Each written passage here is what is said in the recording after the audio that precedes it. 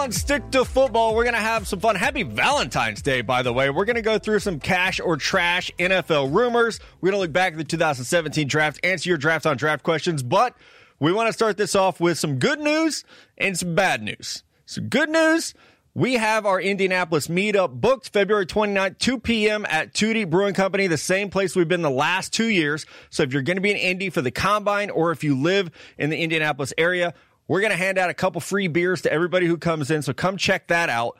Now, the bad news, Monday is President's Day, and we're going to do something we've never done on Stick to Football. We are taking a holiday, and not like the Peppa Pig British kind, but we're taking a holiday day off. BR Studios closed. I am getting out of town. If the banks aren't open, we're not open. Right? So no Stick to Football Monday. I know that one dude who left the iTunes review where he lost his shit. Oh, no, he's going to be back. Can we get a wellness check on that guy before Monday? Hopefully he has a good Valentine's Day, because no show Monday, but then Wednesday we'll be back. And I'll tell you, week of the Combine, we're going to be throwing so much material at you guys that you won't even know what to do with yourselves. So that is, those are all the notes I have. Let's jump into the show. Mel O'Connor, myself. Check us out on BR's YouTube page. You can watch us do the show or listen here like you do on Apple Podcasts, Stitcher, Spotify, wherever you are. Guys, Myles Garrett is back. Not like Texas back. He's officially back. Myles Garrett reinstated by Commissioner Roger Goodell. I don't think any of us are surprised that he's been reinstated. Maybe just surprised by when it happened. Kind of a dead period here. Yeah, but I think the recency bias of when it first happened with the helmet incident, everybody was calling for this guy's career. So I do like the fact that they suspended him indefinitely and then revisit it in January, February, the 6 games that he missed for the rest of the year. I think that was enough. I think that Myles Garrett probably learned his lesson. I definitely don't think we'll see him do it again. So to have him back to start the season, if you're a Browns fan, you've got to just be absolutely pumped to have this guy back for the full season. And I think the NFL did the right thing here. The 6-game suspension, reinstate him, let him have his offseason, get out in front of it. You don't have to worry about it. And like you said, there's a little bit of a dead period here. Why not keep your name in the spotlight if you're the NFL? Bring back one of your star players. It felt like a really out-of-character moment, too, for Myles Garrett. And I know that doesn't forgive all, but I think when you're looking at, I guess, the lack of severity of this punishment, it doesn't extend into next year. I think that really played into it. Myles Garrett having such a clean background before something like this. So I'm glad he's back, and somebody else back with the Browns now, or joining the Browns. Ryan Grigson is officially back in the NFL and will advise Andrew Berry. So an old face returns to the Browns, and now a new face. Not a hire that I'm super pumped up about, guys, but it's one that they clearly feel strong about over there in Cleveland. I wonder how Grigson will do not being the GM. Like, if he can just scout. Consult, yeah. Yeah, just do what he did that got him that Colts job back in the day. If he can do that, I have been a little hard on the Browns because they have this structure with a lot of people who don't have college scouting experience. So I think it's a positive to go get someone who does have some experience in that. But Ryan Grigson, not going to warm any hearts when you talk about best GMs ever. Yeah, he ruined Andrew Luck. And just the hires that are going on in Cleveland, it's hard to get behind anything and think like, oh, yeah, these guys, they know what they're doing. Like, maybe it's a questionable hire with Grigson. If it were a good foundation of a franchise, you'd be like, okay, I get it. They'll take a chance on the guy. But with Cleveland, I'm kind of questioning what they're doing. Yeah, I think it's going to be, a lot of eyes are going to be on Barry and see how he differs from Dorsey and Sashi Brown. He obviously deserves, a chance here before we completely just, jump down their throats before they make any picks. But there's going to be a lot of eyes on this new Cleveland team. But having Myles Garrett back definitely is a huge boost because when he's on the field, he is one of the best defensive players in the entire league. Without a doubt. I mean, last year before the suspension, I think we were talking about it. Maybe he's become the best D-end in football. Then the most punchable quarterback in the NFL causes him to rip his helmet off and swing it at him. It happens. Now, there was some movement on the college landscape that we have to talk about because, well, number one, because this is a football podcast and we cover college football, but also because it could have a big effect on the NFL. Mel Tucker, who was the head coach at Colorado, came out, I believe, last week and said, hey, I'm not taking the Michigan State job. D'Antonio kind of suddenly retired there with some of the allegations going on about paying recruits and all kinds of stuff. Mel Tucker says, no, I'm not interested. Michigan State strikes out with a couple other guys. They come back to Mel Tucker and say, we're going to pay you more than anyone in the Pac-12 can. Oh, and we're giving you $6 million for your assistance. He wisely took the job. I know a lot of people are shitting on Mel Tucker for doing this. I have no problem with it. If someone else offers you more money, you should take that job, unless you're in like a great spot where you don't want to do that. I totally understand. Now, how this might affect the NFL, Eric Bieniemy is the offense coordinator of the Kansas City Chiefs, who was famously a great running back at Colorado back in the day. Eric Bieniemy has interviewed for 7 NFL head coaching jobs and has not received one of them. A lot of folks are now speculating that he should go the college route. Go take the Colorado job, prove that you can be a head coach, and then that will springboard you to an NFL head coaching job. I don't know where you two stand on this, but I completely disagree with that. If he wants to be the head coach of Colorado, he should do it. Going to Colorado to be the head coach is not a springboard to coaching in the NFL, guys. I'm sorry. It might be a springboard to coaching at Florida, like Jim McElwain did, but it is not. You're not going to go from Colorado to the New York Jets. I mean, even look, Herm Edwards goes to Arizona State, doing a hell of a job. No one's trying to hire him back into the NFL. Lovie Smith goes to Illinois, doing a pretty good job. No one gives a shit. Eric Bieniemy going to Colorado, that's how you get lost. That's not how you start over. Yeah, I would agree with that. And I don't think that that's what's going to happen, because I do think that next year, I think he's at the top of the coaching candidates for next year, the next time it cycles around. And I think a lot of these guys that were just hired, we've seen a lot of coaches here recently go one and done on their coaching hires. So I do think that Eric Bieniemy, he's already interviewed for a lot of these jobs. A lot of these guys are going to be replaced next year, and I think that he's at the top of the list. I don't think a move to Colorado is going to help him get his name out there more. I don't think they're going to see him do, let's say he goes to Colorado and they go 12-0. I don't think people are finally going to say, oh, yeah, you know what, Eric Bieniemy can be a head coach somewhere. I think they're going to see him next year with that Kansas City Chief offense that is going to be good. Like, it doesn't matter what Eric Bieniemy does, the Kansas City Chief offense will be good next year. I'll take my bias hat off. That's a fact. And his name's still going to be relevant, because people are going to say, that offense is really good. Bieniemy's still there. Maybe we should go get this other Andy Reid disciple. Well, and Doug Peterson and Matt Nagy had mixed success. Doug Peterson's won a Super Bowl. Matt Nagy was coach of the year. So I think there's even a precedent. Connor, your team has Adam Gase as head coach to the New York Jets. If Gase struggles like he did this year, I know they won some games down the stretch, but we all know that was because of competition.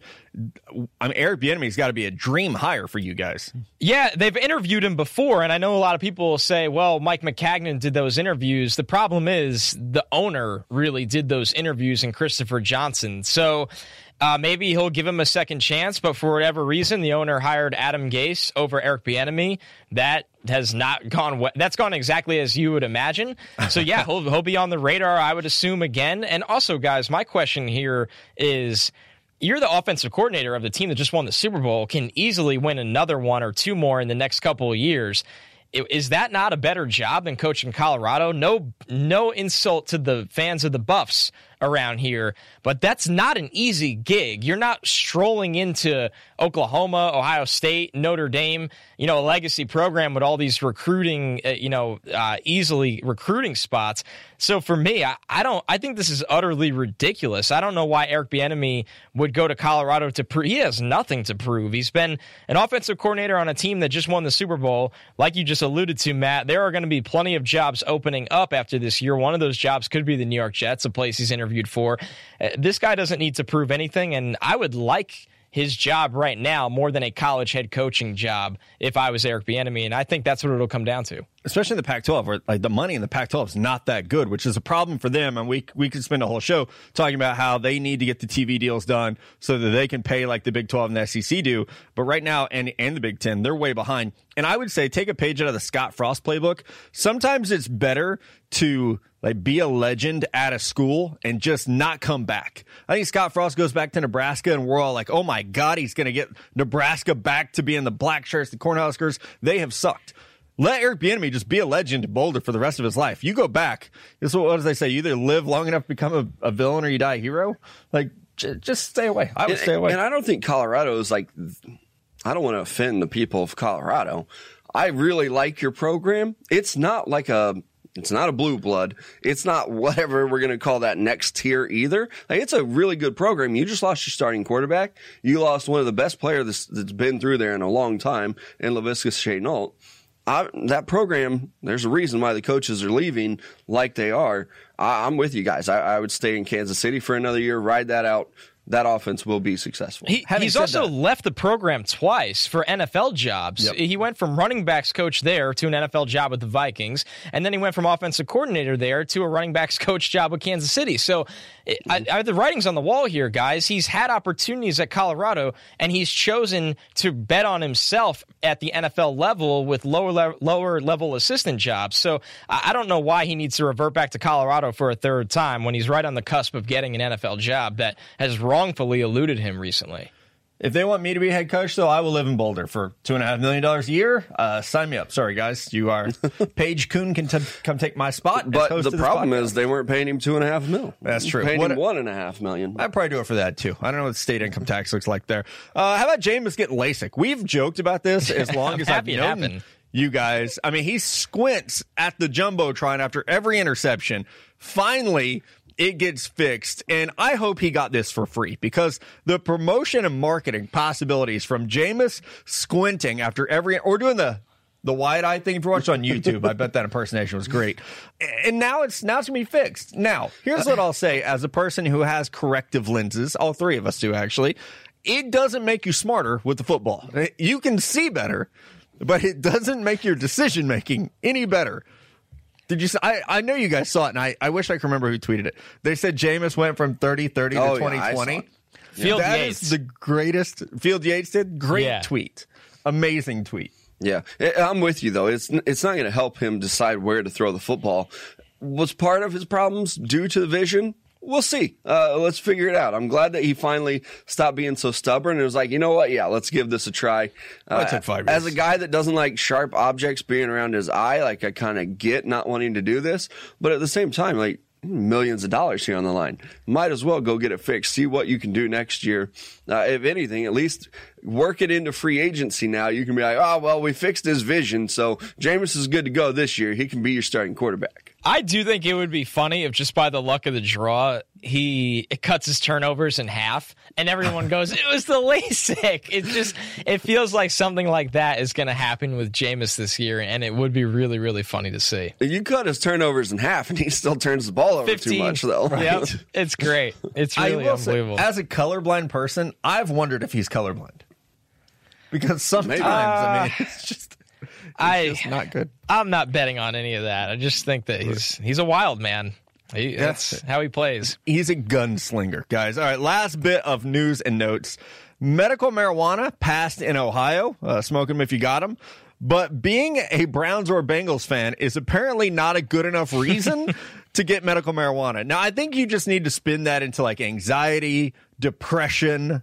Yeah, I think they just tried to slip one in there. Like, what are the reasons that you can get medical marijuana? And somebody was like, what about being a Browns fan? Would that be good enough? And they were probably, let's go ahead and throw the Bengals in there too, trying to squeeze one in, but it didn't work. I say good effort on them, though. I mean, I think that being a sports fan in general is probably good enough of a reason for me. I have one last question for you guys before we close out this segment, because it had the Bleacher Report office in shambles today. And the debate was, and I have very strong opinions on this, but I want yours. Could this year's LSU team beat the Vipers XFL team? Oh, I think they would. I think so. I think they'd beat them by 2 touchdowns. I think LSU. they win. LSU. I don't know who's on the Vipers XFL. They're supposed to be the worst XFL team. That's the reason for the debate. Okay. Yeah, it's LSU. Yeah. Right? Right. So I'm pretty sure, the Vipers, not good. Or any of the bad XFL teams. Yeah. I mean, I know we have this argument a lot of times with the NFL teams, and I think that's pretty ridiculous. But you look at the LSU roster, and if these guys aren't in the NFL, and the XFL still around, I think it's pretty safe to say that about 40, 45 of them could be on an XFL roster. I mean, this is a really good team. The quarterback, Joe Burrow, that he's going to be at least Aaron Murray, which is a damn good XFL player. Clyde Edwards-Helaire, he's going to be in the NFL. That skill position, the offensive line, yeah, I'm going with LSU. And I'll even take them like this year, suit them up right now, and I'm taking LSU. And just 2020, I have 18 LSU players ranked. I think they got 16 invites to the combine. Like, these are just numbers you never see. And their two best players might be underclassmen in That's Jamar the Chase thing. and Derek Stingley Jr. Like, it's not just 18 players in this year's draft. There's probably going to be 12 in next year's class. I mean, they have the best receiver in the country and the best cornerback in the country that aren't in this year's draft. So I thought you were and going to another receiver and another corner that will probably go first, second round. I think I asked about the video of the guy punching the lady's seat when she reclined. I want to kill them both. Well, they no both one suck. is right. Right? I'm firmly anti-recline at all times. I think it's very inconsiderate, but that's not how you handle it, number one. That's like the hottest debate on the internet right now. I remember the first time I flew with a significant other, and I had not flown very much. But as soon as we leveled out, that seat went all the way back into a larger man, and I just looked at her like, the fuck are you doing? I'm going to have to fight this guy now because you want to be comfortable for an hour and a half? No, get your seat up. Happy Valentine's Day. We'll be back with Cash or Trash NFL rumors. It's time to play a little game. We call it Cash or Trash. Good call, Mello, bringing this one back this week. This is where we tell you rumors, news, notes, even we just say a player's name, and then we get to pick Cash or Trash. I'll go last. Let you guys, I get to play host on this one. Tom Brady to the Dallas Cowboys, Cash or Trash? I'm going trash with this one, and I know there are a lot of rumors out there with where Brady will land. I just don't think it's the Dallas Cowboys specifically. I know that Andrew Magnuson, listener of the year, would probably be ecstatic with Tom Brady there as his quarterback. I just don't think that Dallas is the landing spot. Does Tom Brady move on from New England? I might go cash on that one. I think that Dallas gets a deal done with Dak. I think that Michael Irvin is probably not a credible source, so I'm going trash here. Yeah, this one goes in the dumpster. Tom Brady's not playing for the Cowboys, and if that happens, they've made a miserable mistake.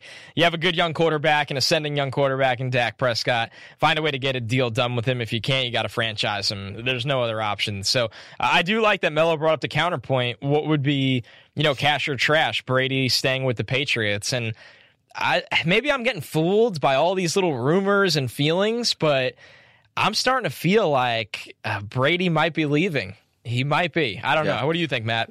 Jets fan wishful thinking over here. No, I'm not that scared of him when he's 43. I wish he left 10 years ago. Right. So I say trash on Brady to Dallas. I think Dak Prescott's better than Tom Brady right now. So I would keep Dak Prescott. I've heard that he's staying, but you know how it is. No one knows anything about New England. People are just talking out of their ass most of the time. All right, how about this one, guys? Joe Burrow does not want to be a Cincinnati Bengal. Okay, I am going to lead this revolt. I'm going straight cash, homie, like Randy Moss on this one. I have even read some articles. I've been doing my research here on Tom Condon.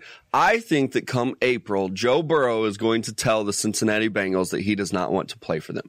I know that there is not a lot out there right now, but I went back and I listened to the Dan Patrick interview, and he's talking about, I really want to go play for a Super Bowl contender. I want to be drafted number 1.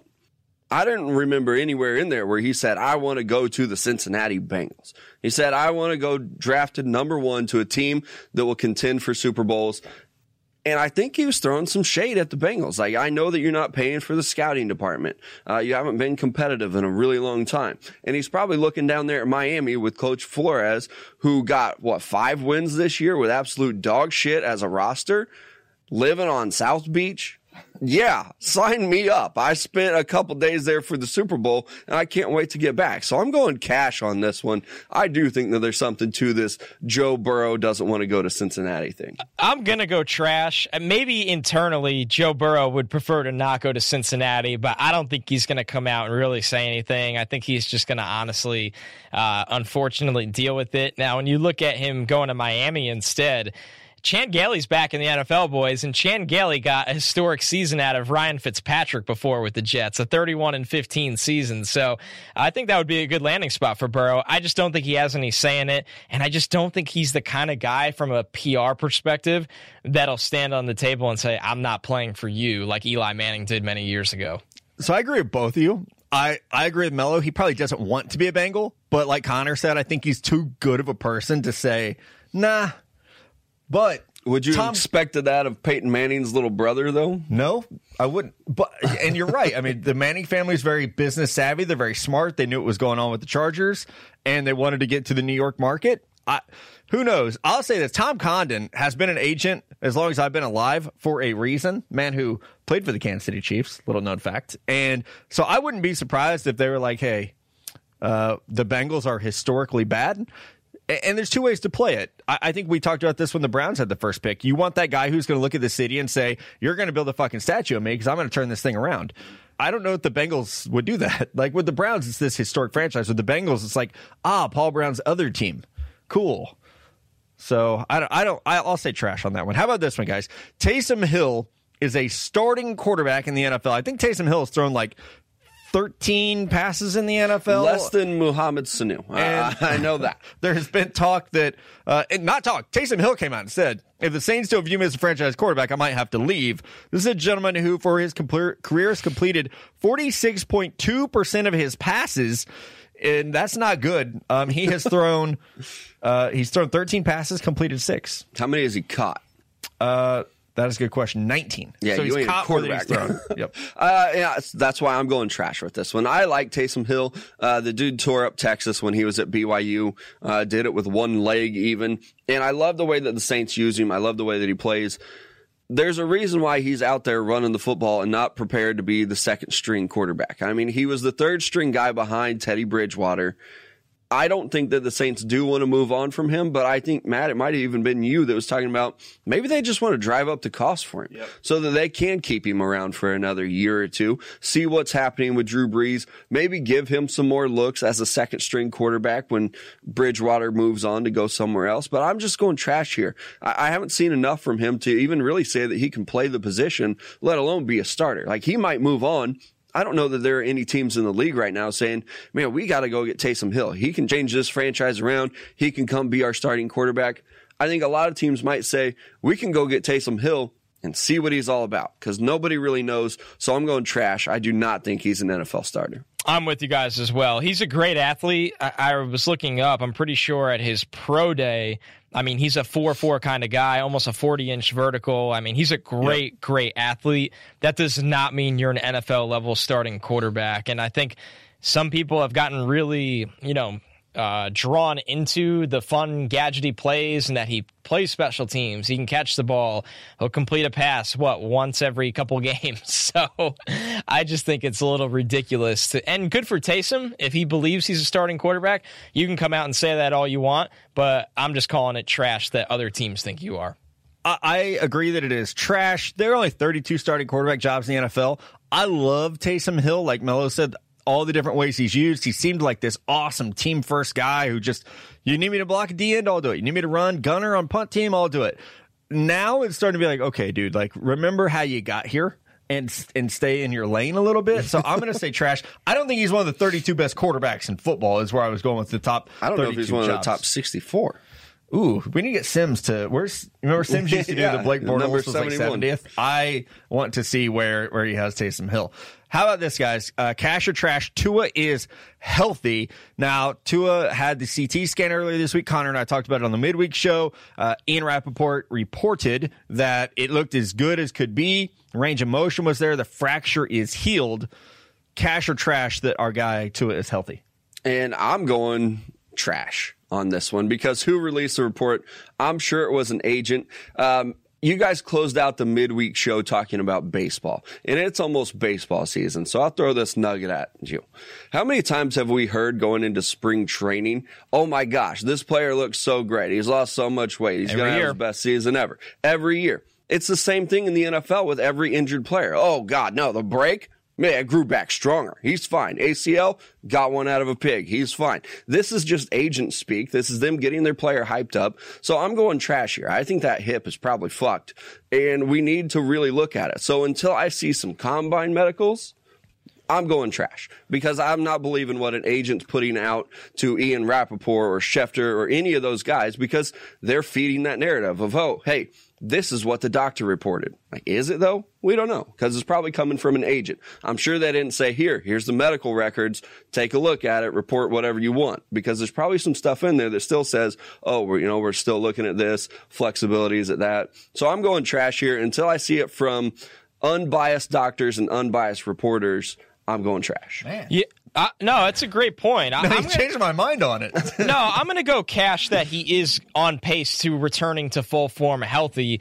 I think it's something that I said on the midweek show. The most important thing with Tua is right now, do you believe he can stay healthy? Because you can recover from injuries, but it's very often that you can either re-injure, or Tua's a guy that's been banged up in multiple spots throughout his college career. So that's the most important note for me with Tua. I do think it almost feels like there's so much hype right now that he's healthy, where you kind of turn your head and go, is this being hyped up this much for a reason now? Are we starting to get a little hyperbole involved?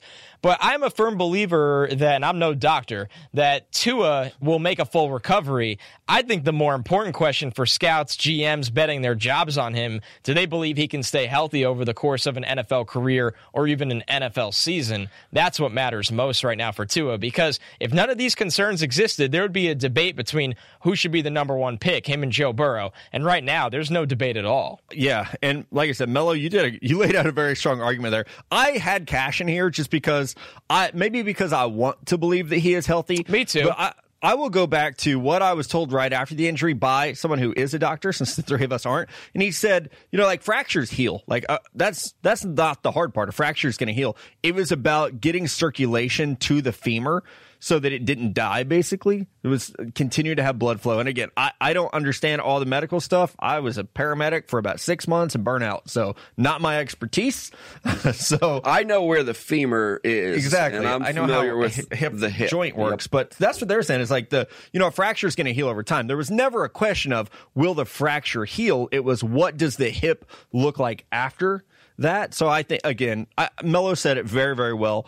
I want to see this from NFL team doctors, not Lee Steinberg, who, it's Jerry Maguire, but definitely has a biased. And I hope that Tua's healthy because, Connor, you're talking about it too, man. If this guy's healthy, he's probably my quarterback one. I love watching him play. I think that mobility is going to be an issue after that hip because I think that his mobility was a little bit overrated.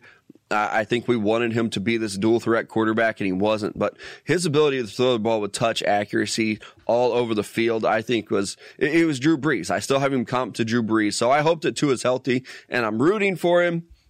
Hopefully after the combine, we know he is. Last one, guys. Someone reported that Matt Stafford was on the trade block, and they were like, hey, he's getting traded to who? I don't remember who. Someone. Tampa, maybe? Anyway, there was a rumor that Matt Stafford was on the trade market. Cash or trash, that Stafford is truly on the trade market? I'm going trash. I think that's just a lot of money to move. Is he on the trade market? Probably, I guess, because who's not? I mean, if you're making a lot of money, you have a back injury, and somebody comes around and says, hey, we'll give you a first or maybe even a second, yeah, they're probably going to jump on it. But I just don't think that anybody's offering to get Matt Stafford in there right now. I think the Lions are probably right for exploring that, but I just don't think anything's going to happen with that contract. So when I read this in the rundown, I looked at it, just says Stafford trade market. I didn't know if it was that, does he have one or is he on one? So I think it's cash that he would definitely have a good trade market. I think it's trash that they're trading him right now, but I think it's interesting for the Lions for two reasons. One being that, where's Stafford's health at, and do they want to just blow this thing up and get a good pick back right now? Because I think you can get one. Yeah, the contract's big, guys, but if he's healthy, his cap number compared to what the quarterback market is going to be pretty soon, like if Dak Prescott gets $37 million a year, and you have Stafford who's hovering between, he's all over the place. He's between like 22 and 33. It adds up fine. But I think also, how many times are the Lions going to be picking in the top three? Maybe they're one of the teams monitoring Tua's health where they're sitting there saying, hey, could we get a first for Stafford right now? Draft Tua if we believe he's healthy and use that extra first as a building block for our roster that has plenty of holes, especially considering we'll see what they do with Darius Slay coming up. So I'm fascinated by this. I do think he would have one. I don't think they're talking about it externally right now with other teams. It would cost them $30 million to not have him on the team this year. See, that's not really feasible. Like, you can't trade that because, I mean, they have to pay that even if they trade him. So can teams eat that money? No, it's guaranteed. I'm trying to scan this, but basically his dead cap value is $32 million. So even if he were, no matter what's happened, either it's a cut or a trade, he would cost $32 million on their cap. So he can't go anywhere, basically. And I think even to the people who say, well, they should draft Tua. So you have a quarterback who's broken his back 2 years in a row, and you're going to draft a quarterback with 2 bad ankles and a bad hip. Not really the move for me. In the NFC North. I don't like Tua in the NFC North. No, that's like Teddy in the NFC North. Not a great fit. So I'm going to say trash on the fact that he could be traded because it's just economically not feasible. Okay, let's take a break. Top 5 is going to be our top 5 2017 draftees. This one's going to be fun because it's not as predictable as you might think. We'll be back right after this. We are back on Stick to Football, and we are laughing because Mello called himself a Mahomer. Like Mahomes? Very slowly, too. Right? It was good. Everybody always talks about, or I don't know if you guys see it as much as I do, but they'll come at you on Twitter because we talk about the Kansas City Chiefs a lot. And it's not the fact that I'm a Chiefs fan or a Mahomer. It's just that they're really good at football. So we talk about them. Yeah, well, we talk about the Niners a lot. They, we're a throw from Jimmy G away from winning a 6th Super Bowl. That's bittersweet. So let's talk about the 2017 draft instead. We each pick our top 5 draftees from that class. Someone who did not make the list, Solomon Thomas, the number 3 pick in that draft. Hey, what about the number 2 pick? Nor did Mitchell Trubisky, the number 2 pick in the draft. So let's just get the obvious one out of the way. All 3 of us put Patrick Mahomes at number 1 overall, a guy who went 10th in that draft. The story has been told a million times. Brett Veach falls in love with Mahomes during his sophomore year at Tech, convinces Andy Reid he's the quarterback of the future. Andy and then GM John Dorsey execute the trade. They move up to number 10 overall before the draft started. So a little bit of a ballsy move. They move up to number 10 overall. They lie to me and say it's to take Gerard Davis, which I tweeted out there. You guys can find it. And Mahomes fell right into their lap. So you're welcome, Brett Veach and John Dorsey and Andy Reid, for that. You still owe me. But Mahomes is number 1. I think it's never going to be Brady at 199. But I think for a long time, we're going to look back and say, how the hell did this guy go 10th? Yeah, I think it's how did Jordan go, 2nd? Third. I think we'll look back at it like that, too. And I agree with you. Obviously, you're looking at this draft class from 2017, which was a very good one. Mahomes is the Super Bowl MVP. He's a regular season MVP. He's got to be 1. There's not really much left to say. Now, I will say I did this list in, I tried to match up the value of picks. I didn't just put the best players on this list. So Myles Garrett will not be on my list, even though he was worth the number 1 overall pick. But Mahomes, where he went, and considering he's the best player, he's the best football player on the entire planet right now, it's just a no-brainer at number 1 for anyone. You can't make this list without him. No. And I did my big board the complete opposite way of you guys and went with just the best players. Well, just explain your picks and they'll make sense. So number 2 for me, I went to Deshaun Watson, another player who the Texans traded up to draft him. He was the 3rd quarterback selected in this class.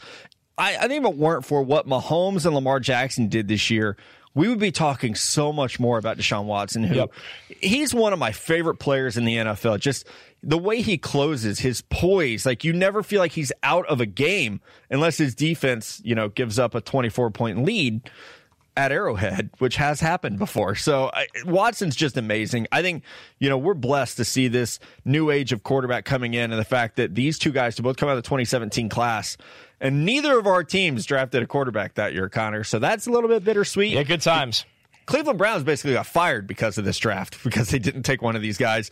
But I think Deshaun Watson, unfairly doesn't get the credit he deserves nationally because, first it was, oh my God, Baker Mayfield. And now it's, Pat and Lamar. Watson deserves a ton of praise as one of the best young quarterbacks in the league. Yeah, I think outside of Mahomes, he's probably my 2nd favorite quarterback in the NFL right now. I love to watch him play. He's my number 2 guy as well. And, I think right before this draft, we kind of started looking at the quarterback position saying, man, these guys coming out of the spread offense, they just can't play in the NFL like we thought they could. It's not transitioning to the NFL. Guys like Goff and Wentz were getting drafted again. But then this group came along and it's like, oh, holy shit, wait a second.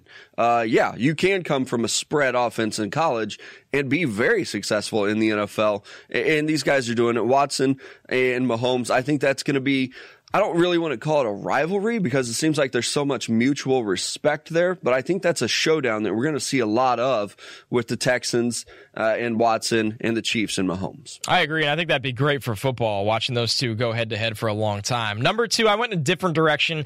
I went George Kittle here. Pick 146 in that draft. I think he's the best tight end in football. Yes. 85 catches or more in both of his last seasons, over 1,000 yards in both of his last seasons. He's an incredible blocker. He's an incredible teammate. It just doesn't get better than that. I mean, 5th round, pick 146, Pro Bowler. George Kittle is phenomenal. It's probably, to be honest with you guys, it's probably the best pick of that 49ers era under John Lynch in terms of value and talent. I'm just unbuttoning my shirt over here. You know that is? Yeah. What's that? That's a Well, ring. he better be on your George list. Kittle doesn't have one. So the only thing that we actually argue about anymore that is a real argument is George Kittle versus Travis Kelce. I had a feeling.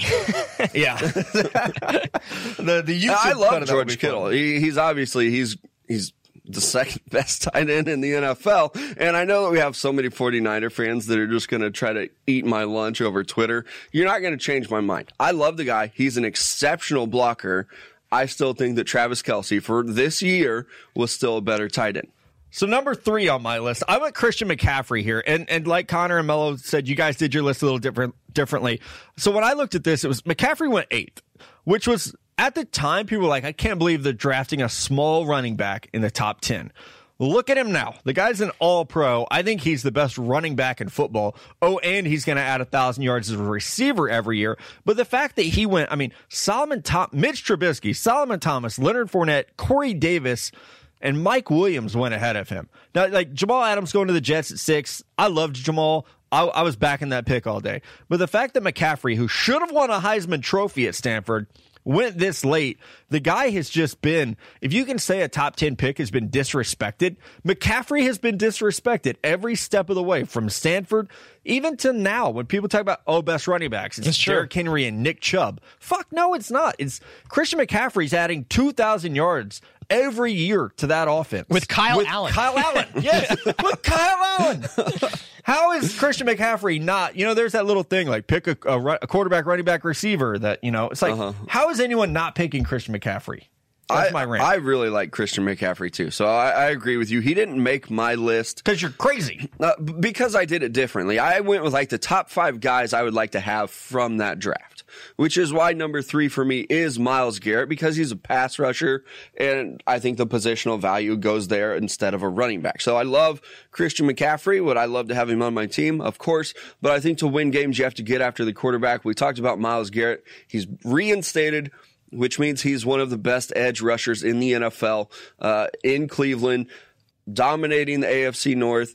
I love the guy. When we're talking about Chase Young this year, the standard that he's held against has been Myles Garrett. Well, is he Myles Garrett? How does he compare with this? Because that's what Myles Garrett. He's the prototypical pass rusher, and he's been productive. So I got to take him here at 3. I know you guys kind of did your boards differently, but if I'm looking back at that draft class and you say, okay, take 5 guys, Myles Garrett's going to be one of them for, I think, all 5 of them. Well, I like that we did it differently because you're not getting the same list over and over again. You're getting, the top 5 players that you'd want, the top 5 value picks, and then Matt did a little bit of mix of both. So for me here at number 3, it's Deshaun Watson. You guys both had him at 2.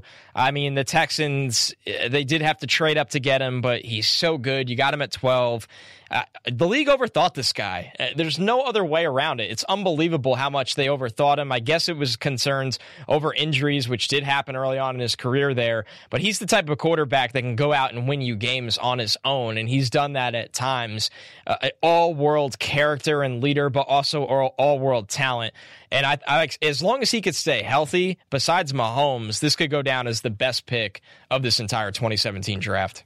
Especially when you think that the Browns got Jabril Peppers.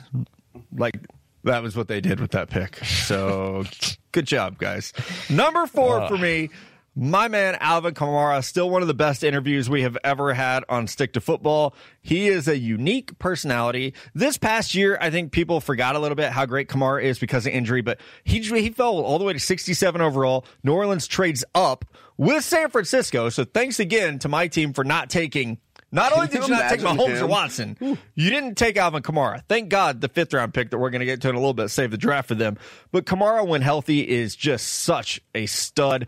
I think he and McCaffrey are exactly what we look for when we evaluate running backs now. You know, with DeAndre Swift, guys like that, it's you got to be able to catch the ball. You got to have inside-outside zone speed. Kamara is the total package when he's healthy. Yeah, and you really like running backs. I like pass rushers. So I'm going with TJ Watt. Well, not if I was building a team. Right. But I'm going with TJ Watt. You talk about another guy that's not really getting the respect that he deserves. TJ Watt has been exceptional. And I know that a lot of people wanted to talk about him because he is the younger Watt brother, and I can relate to that. But he's also the better Watt brother, and I can also relate to that. 14 and a half sacks last season. God damn. 13 sacks the year before that. This guy is shining, but people aren't recognizing him because that goddamn popular older brother that he has. But TJ Watt is a great edge rusher, one of the best in the league.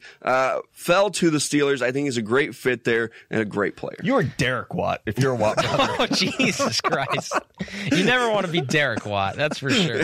Oh, man. He's still playing in the NFL more than us, though. But all right, number 4, Eddie Jackson for me. This goes back to my argument with Kittle. Eddie Jackson was taken in the 4th round, pick 112, and all he's really done is made plays, especially his second year in the league when he really broke out. 6 interceptions, 2 forced fumbles. He actually brought 2 of the interceptions back to the house on pick 6s. So to get a free safety like Eddie Jackson that late in the draft, that was a phenomenal pick by the Bears. And, you know, one of the reasons Ryan Pace probably still has a job, to be honest with you, when you can get a guy like that late at the safety position. For now. That's the job. For now. At Your number tweet 5, will resurface again, Matt. You know what's funny about that tweet? He's gone the full cycle. I know, it's amazing. It's my favorite tweet on ever. Twitter. Because, you know, so the famous tweet right after the Bears draft, a good friend of mine who is very high in an NFL front office texted me and said, Ryan Pace just got fired with this draft. And I said, can I tweet that? He's like, fuck yes, you can. So I did. It's funny because then people assigned it to me, making it my opinion. And I was like, what? Nope, it's in quotes, not me. And then Ryan Pace wins Exec of the Year, and people are like, your friend's an idiot. He should be fired. Now Ryan Pace, not as good of his job, and people are like, hey, is that exec available to be our new GM? It's my favorite tweet ever. Number 5 for me, though, the guy who has probably saved John Lynch's job, at least in terms of drafting, is George Krieger Kittle. Our guy from Iowa. So I loved him in the draft. I know Connor was working with me that weekend in the 2017 draft. I was literally texting teams on day 3, like, draft George Kittle. Like, what are we waiting for? He goes round 5 to the Niners. Incredibly happy for him because he did land in a great fit. He's an athlete. He's a blocker. He is a supersized personality, which I love that we're getting that from the tight ends in the NFL now. It's not this Jay Novacek boring stuff anymore.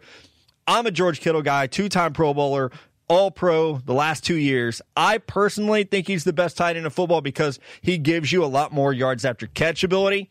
I will say Kelsey's better in the red zone. But George Kittle at 146, one of the bigger steals in the draft. And, oh, by the way, a guy who went to high school in Norman, Oklahoma, did not go to Oklahoma. He went to Iowa, so I like him for that too. Smart man. That's what it sounds like to me.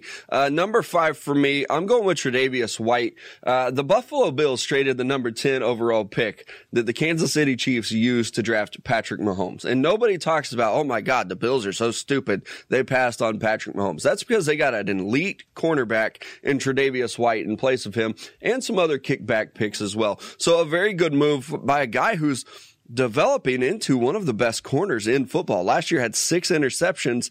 Looks like he is on pace to be one of those guys that, you know, we start talking about best corners in the NFL. I think in a couple years, a year or two, Tre'Davious White's name is going to be up there. Yeah, I was very Very torn between Trey White and my number 5 player, Jamal Adams. I went with Jamal Adams because I'm a Jets fan that all I do on this show is praise everything the Bills do under Brandon Beane. So I took a break for that for one segment and go with Jamal Adams at number 5. I mean, I really think he was the best safety in football this year while Derwin James was hurt. Earl Thomas, coming back, and it wasn't exactly himself. Still a really good player, but this opened the door for Adams to establish himself as the best safety in football, which I think he has. And like you said, Mello, I think for Trey White, he's a guy that's trying to establish himself as the best corner, and he's not far behind Steph Gilmore. So when you look at both these guys in the secondary in the AFC East, they were great picks that year. A lot of fun the 2017 draft was. It really was. We need to do this, I think, over the summer, and I know I always say, over the summer we need to do this. I want to start going back and grading drafts, especially ones that we've all worked. Not just making fun of my 2013 Luke Jokel love, but digging into 16, 17, regrading some drafts. Marshawn Latimer, Marlon Humphrey were in this draft. We didn't even talk about them. Buda Baker, I really like Buda Baker. Dalvin Cook in this draft. 3 really good running backs. Joe Mixon. Yeah, it's a good draft. And then you have the Niners getting Solomon Thomas, Reuben Foster. There you go. Good year for us. O.J. Howard hasn't lived up to the hype we had for him. Yeah. It was a weird year, a really weird year. It was. All right, let's take a break. Draft on Draft is up right after this. It is Draft on Draft time. Man, I really should have grabbed a beer tonight for Draft on Draft because dry February lasted till the 13th, and it started on the 6th. So go me. True. Hey, I've not had a beer all week, so I had a rough week. Me. So first question, here's the guy who needs a beer. No name on this one. What is your take on how to deal with a breakup? This is not me. Just lost my college sweetheart of 3 years, and your podcast feels like the only thing to look forward to every week. Number one, we are sorry. But number 2, you're welcome. That we could be there for you to get you through this time. So I've actually only been broken up with once, and it was when my wife left me for the landlord. That's a true sick story. brag, right? That's swear to God, it's a true story. I was there. It happened. Yeah, but I think the move did you fight him? I would have, but he was 40 years old, and I didn't want to break his hip. So that's fair. I was 23. He was 40. Come on. So what I would say is do like you're doing with the podcast. Surround yourself with friends, with things that make you happy. It feels like every time I go through a breakup, I just start buying random shit. If you can do that, I recommend it. It's a lot of fun. Yeah, I do that even when I'm happy. So I wish I could. Yeah, get on your guys' level. I attached myself to friends. Like when I got divorced, my wife slept with a coworker, and I just started hanging out with friends and drinking a lot, which I don't recommend you do because not everybody handles their alcohol like I do. I drank a lot because when I drink, I get incredibly happy. Some people, when they drink, get really depressed and down or angry. Don't do that. That's not me. When I drink, I get happy. So find what makes you happy. For me, it was going out and getting hammered ass drunk with my buddies.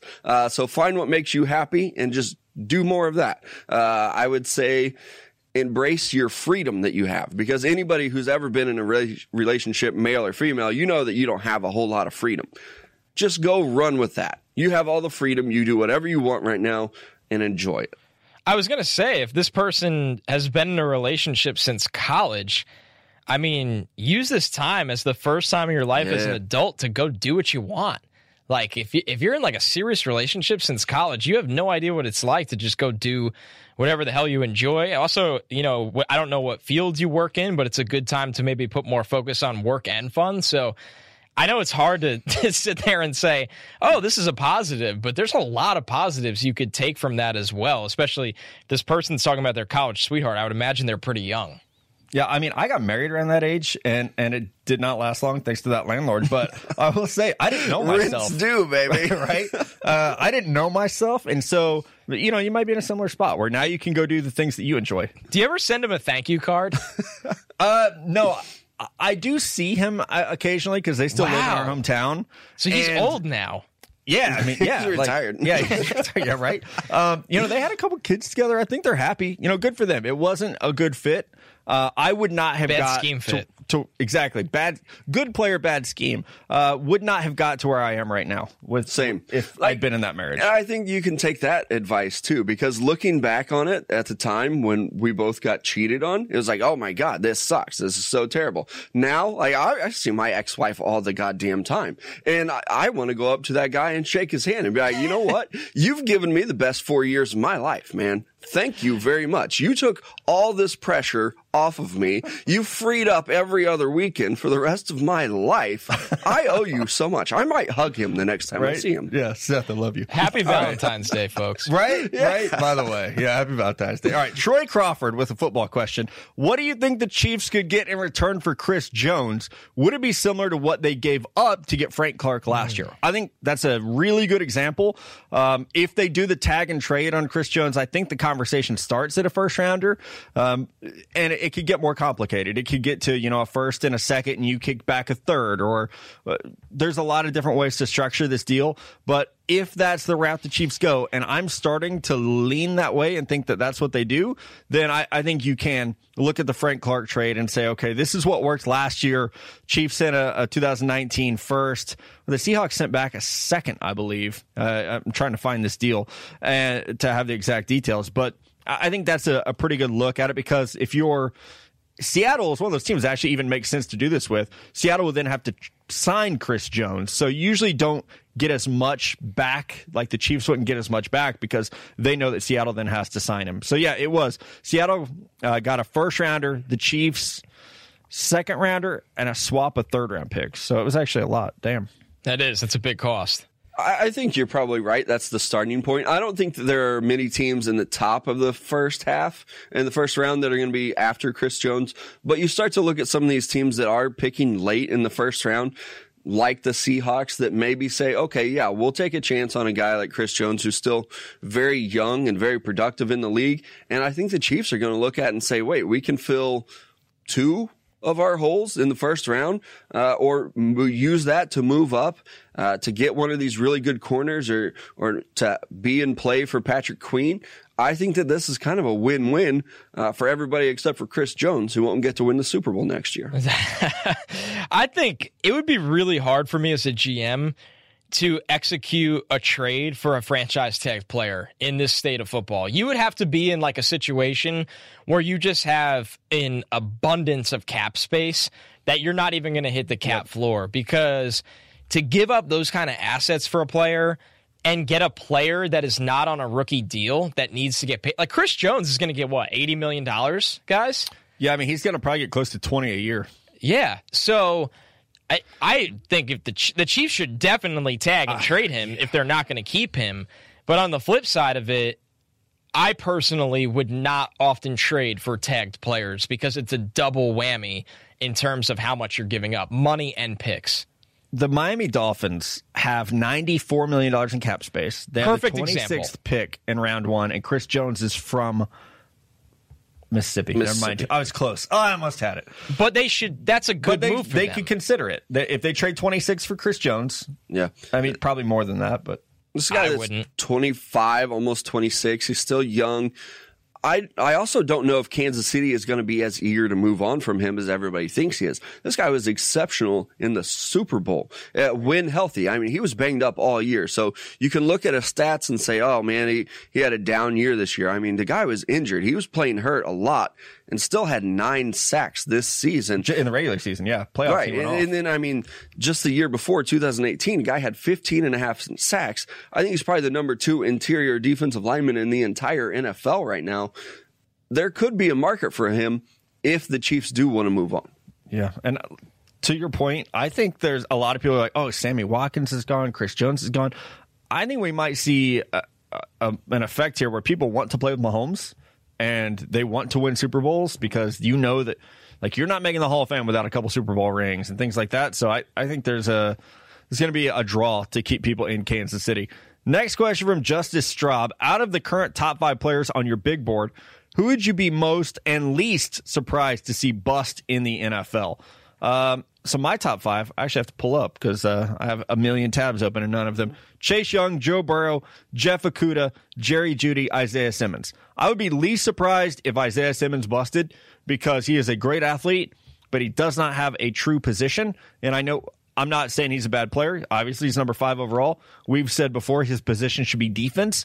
But if he goes somewhere where they don't know how to use him, I think Simmons could be a guy that we're like, do you guys remember Aaron Curry? Oh yeah, Wake Forest. It looks like he was a like lock this. to be good. Lock. Terrible. And so with Simmons, it's like, man, if he went somewhere where they didn't know how to use him, I could see him not working out. And that's actually why I'm going to say I love Isaiah Simmons. I could see him being a bust. I could see the New York Giants drafting him and not protecting him with good defensive line player, just plugging him in at middle linebacker and it not working out because I think the one hole in his game is he doesn't disengage from blockers. Right. Exceptional ability to read the offense and use his athleticism to make tackles and sacks and interceptions. But I think if a team just sits there and plugs him in at middle linebacker, we could see a couple of years where he's just not very productive because that's not the role that he's used to playing. And sometimes you get a guy and you draft him to play a different position than what he's used to. But I really think that the right situation is going to make or break Isaiah Simmons much more than it will any of these other guys, much more than it would Jerry Jeudy or Derek Brown or Jeff Okudah, because that linebacker, there's so many different roles that he could play. Or maybe a team drafts him and says, all right, now you're a safety. Let's cut some weight and play safety full time. So I'm going to say most likely to bust out of my top 5. I'm going to say Isaiah Simmons. My top 5 is Chase Young, Joe Burrow, Jeff Okudah, Jerry Jeudy, and Tua. And the answer is obvious. Unfortunately, it's Tua because of long-term injury concerns. And I love Tua's talent, and it goes to show you how much I love Tua's talent. I still have him as the 5th overall player. But, I mean, guys, would anyone be surprised if it ends up being a Sam Bradford kind of situation? Oh, yeah. I mean, in 3 years, I wouldn't be surprised if he has to be out of the league. Yeah, I would hate that to happen. But you just can't sit here and act surprised. Yep. And then it's tough, man. I feel good about some players in this class. Like, I feel really good about Okudah transitioning. Same. Jeudy, I actually – do you guys think Judy's the safest player in this class? I think Chase Young is. Okay. Worst case scenario, Chase Young is going to get after the quarterback. Like, his weakness is run support. Worst case scenario, he's a speed rusher who's going to get home. So yeah, but I think it's like I think Young, Okudah, and Jeudy are incredibly safe because Jeudy has been so overthought in this process. I know. It's like he had 2 body drops and people are like, oh, he can't catch. No, sir. The man can catch. He's fine. Yeah. And guy has a bad game and people start dropping him down the board. No, yeah, he's solidly up there for me. So if I had to pick what I would be most surprised if Chase Young busted. And I say that even knowing, I think outside of quarterback, edge rusher does bust the most. But I almost feel like his floor is Myles Garrett.